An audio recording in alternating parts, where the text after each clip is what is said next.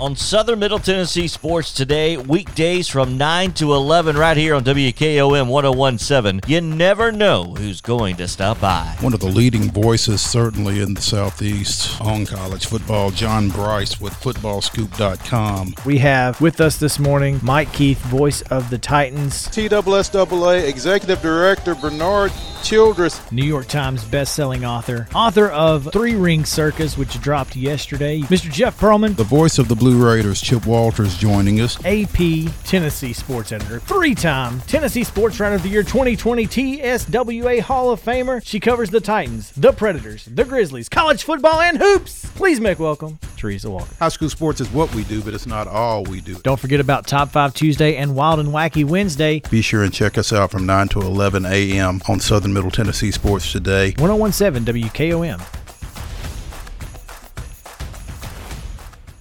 Maurice and I would like to take a little time to thank Robert Rogers and all the folks at Parks Motor Sales for sponsoring the Southern Middle Tennessee Sports Today special guest podcast. When you need special treatment during your next new or pre-owned vehicle purchase, visit Parks Motor Sales at 919 Nashville Highway in Columbia or visit them online at parksmotorsales.com.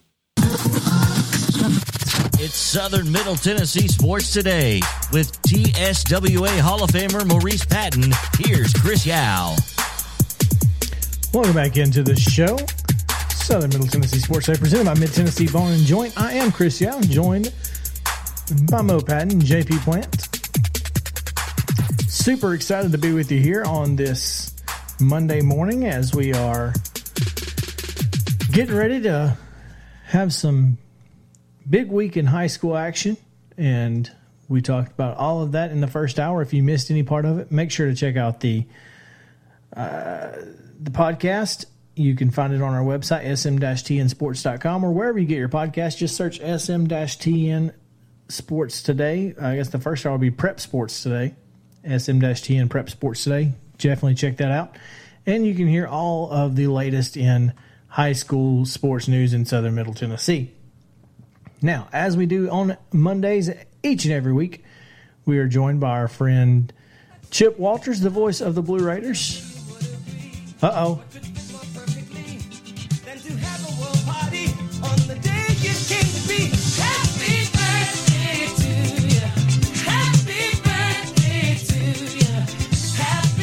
Happy birthday. Is that a little Stevie Wonder there?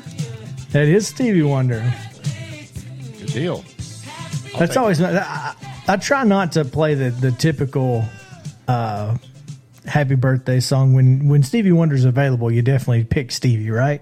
I mean, and the Beatles version is good too. So there you go. Oh, we'll remember that for next year. I'm sure you will. Oh man. Chip is brought to you by the Law Office of Blake Kelly. Make sure to find Blake on Facebook or on Instagram. He is specializing in accident and injury law across the mid-state, or you can just give him a call at 615-305-4539. He said, there we go. Next year? Who needs next year? Yeah, there we go. Right. Next minute. That's what it was. That's what you meant. Hey, that's why JP makes the big bucks. Exactly. Yeah. Oh, man. So you've cheated death another year, Chip. That's what correct. you said. Congratulations. That's right. It's a struggle. We're proud of it. We're all day to day, as you well know.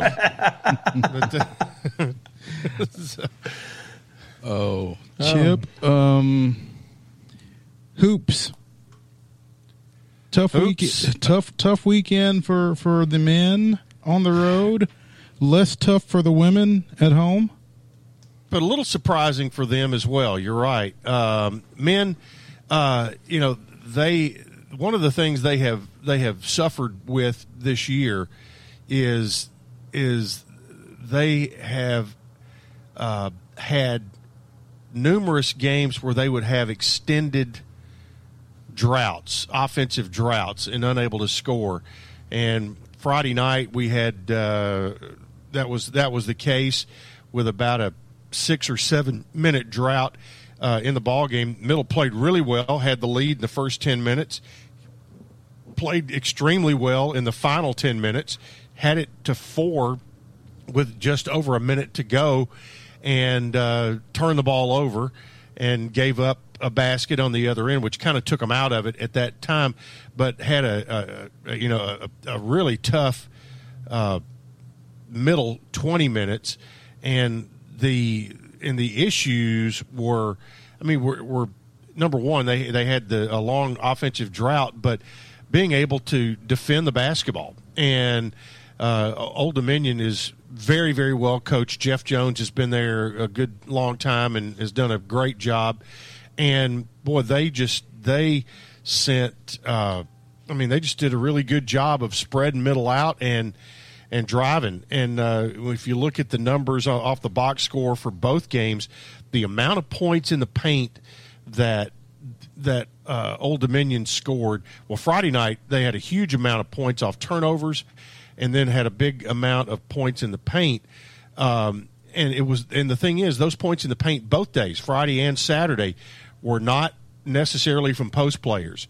It came from spreading the floor and guards driving their defender to the basket. And so though I could tell in Coach McDevitt's voice after the game on Saturday that, he was really ticked about their defensive effort there, because the points in the paint went even up more on Saturday, and even though the turnover numbers came down, but that's just something that has been a bugaboo all year long, is the inability to be able to score like they want to. And the thing is, Old Dominion's not a great score. They're a very methodical offensive team. They averaged about 63 a game, that kind of deal. So you should be right in that, playing more of a half-court style. It's much contrast after the last outing, which was 2 weeks ago, against Marshall. So totally different kind of preparation. And now we're down to the last regular season weekend, travel to FAU, and for a makeup of the first series of the year, which was going to be New Year's weekend. And so Middle's men are going to end up playing 6 straight road games before the conference tournament. And, and the one weekend you get snowed out happens to be a home weekend where you're going to play Louisiana Tech, and it knocks your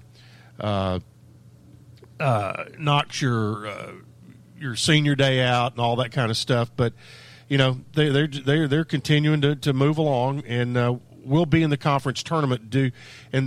We do know that, and it looked like they were going to make it anyway. But the conference tournament is now going to feature all 14 teams instead of 12, and they have added what's basically a play-in game on Tuesday night between the 6 and 7 seeds in each division. Now, on the women's side, the Lady Raiders, I think were kind of stunned on Friday night, got upset, got knocked out and beaten by 17 by an Old Dominion team that they've had Old Dominion's women have been the women's version of Middle's men this year. They have, improved their talent level, but they could never get them all there at the same time. They finally got everybody back and had practiced for a couple of weeks with their whole team back, came into Murphy Center and won by 17 on Friday night, and then had the game in hand on Saturday, and were up 7 in the fourth quarter before Middle made a comeback and able to grab the win by 4 on Saturday, and that they're getting close to locking up the Eastern Division championship. They'll have the women will have Marshall coming in this weekend to make up a lost series from 3 weeks ago.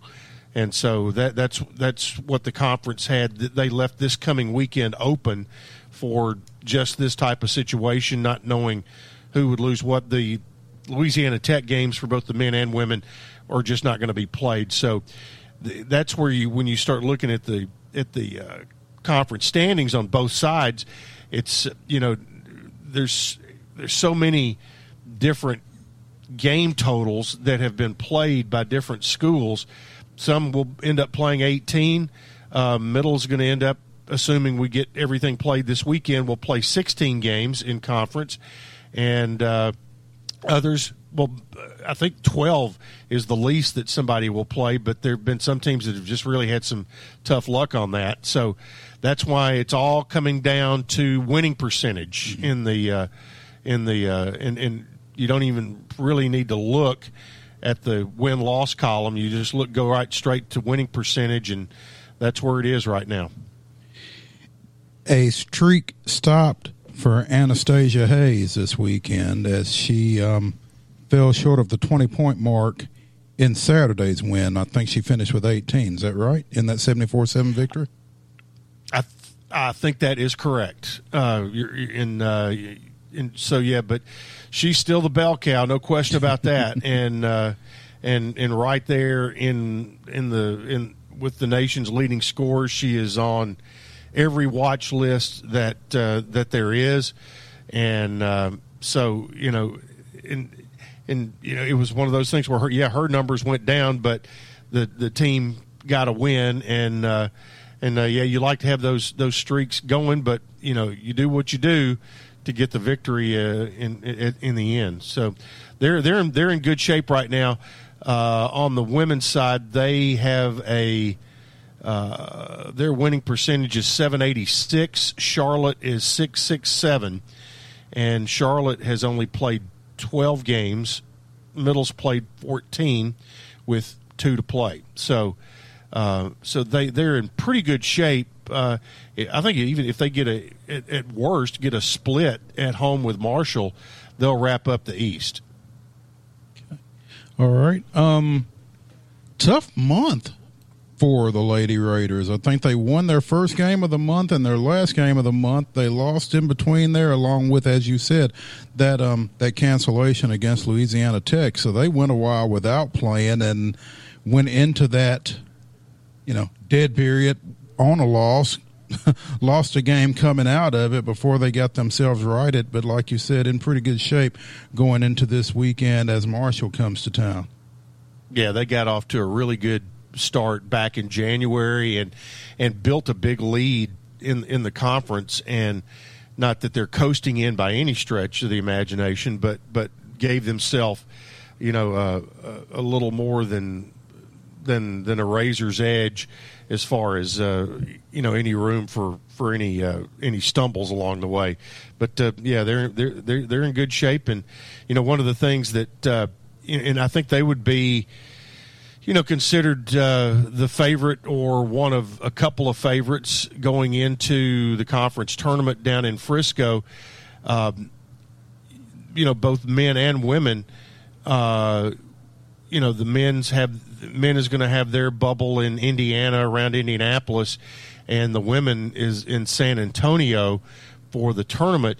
The protocol is if you win your conference tournament, you do not go home. You stay, like our women would stay in Frisco, or if they win the tournament, or the guys if they got hot, whatever. But the women, obviously, with a much better opportunity, they would either stay in Frisco for an extra day or so, or would move on directly to San Antonio and get in the bubble there.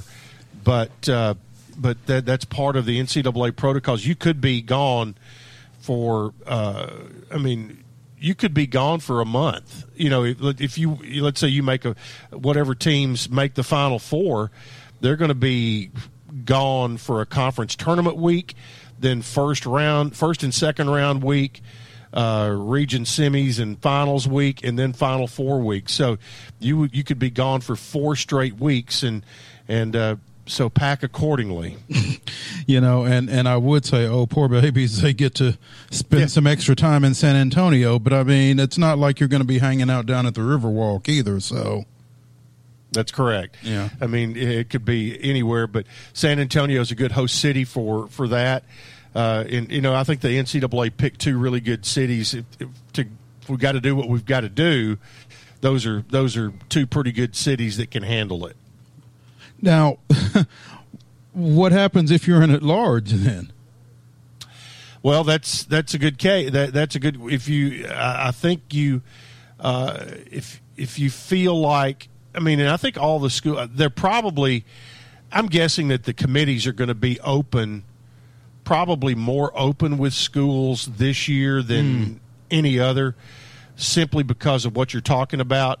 Right now, Conference USA, I was talking to Diane Turnham, who was chair of the women's basketball committee last year, and she was chair of the tournament that never happened, that she feels like that Conference USA's representative is going to have to win the tournament, that there's not going to be an opportunity for an at-large this year. And on the men's side, the best opportunity was going to be for Western Kentucky, and that probably went away.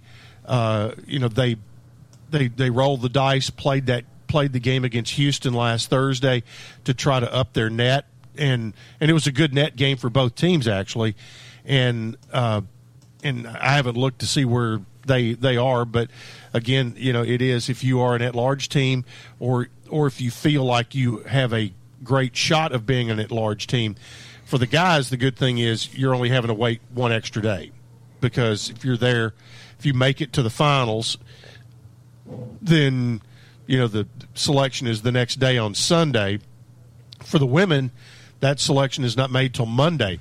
So that's kind of why I think that the committees are going to be, more open with the conference, at least probably to the conference level of who does and who does not have a chance at an at-large bid. So that's just it's just part of again what we're dealing with, and as we come up quickly on the anniversary of all of this. Shifting gears just a second, Chip. Hoops isn't the only thing going on campus over there this week. No, it's a little bit of everything. Softball's been down in Montgomery again, and they have gone south now, or they were supposed to have gone for 3 weeks in a row, but they were snowed and iced out 2 weeks ago. But baseball has opened the season. There was supposed to have been 8 straight home games. They lost one of the games the opening weekend, but have played 7 straight home games. And you, as a media member, would love the fact that none of the 7 have started on the date or time that they were originally scheduled for, but they have gotten all 7 games in, and this past weekend had 2 games that were actually moved from 2 o'clock on Saturday to 11 a.m. on Saturday, and 1 o'clock on Sunday back to 11 a.m., trying to find a window. And I'll tell you, I would have bet you $1 to a donut hole that they would not have gotten all 3 games in this weekend, but they got all 3 games in. And really yesterday's game had a little bit of light drizzle, and that was the only game that had any rain whatsoever. But the Blue Raiders swept Bowling Green State over the weekend out of the Mid-American Conference and got strong pitching. The Blue Raider pitching staff got 40 strikeouts in 27 innings over the weekend. So that's, and very, very few walks. And Aaron Brown has been the bell cow so far, kid out of Mount Juliet. But they've used a lot of pitching because they played 7 games in 7 days starting last Monday, and right now off to a 5-2 start. Peyton Wigginton from Page getting the win on Sunday, the 7-0 victory, I believe it was, going 6 innings, striking out 6, and former Spring Hill standout Bryson Thomas with a solo shot in that one as well. A lot of local flavor in this one. Both Briggs Rudder and Bryce Simlar came into the game late for MTSU in that one. Briggs from Zion and Bryce from Columbia Central. So a lot of locals. Jaden Ham also from grew up in Culleoka, but went to Central, and he has pitched twice already in relief. So yeah. And Bryson actually, I think, pitched an inning the other day too. So he's a two-way guy, and which makes him very valuable to the roster when they have to cut it down to go into conference play. Talk more about that, because I wasn't aware. Well, I mean, they typically. I mean, the deal is the rosters have been expanded this year, but I mean, you could put. It used to be 35. They expanded it to 40, but then once you get into conference play, they knock your travel number down to, it was like 27, I think, last year. Well, this year it's going to be in the mid 30s, but still not. You're not going to travel everybody that's on your roster right now because they do have a travel number, and that's what I'm talking about right there.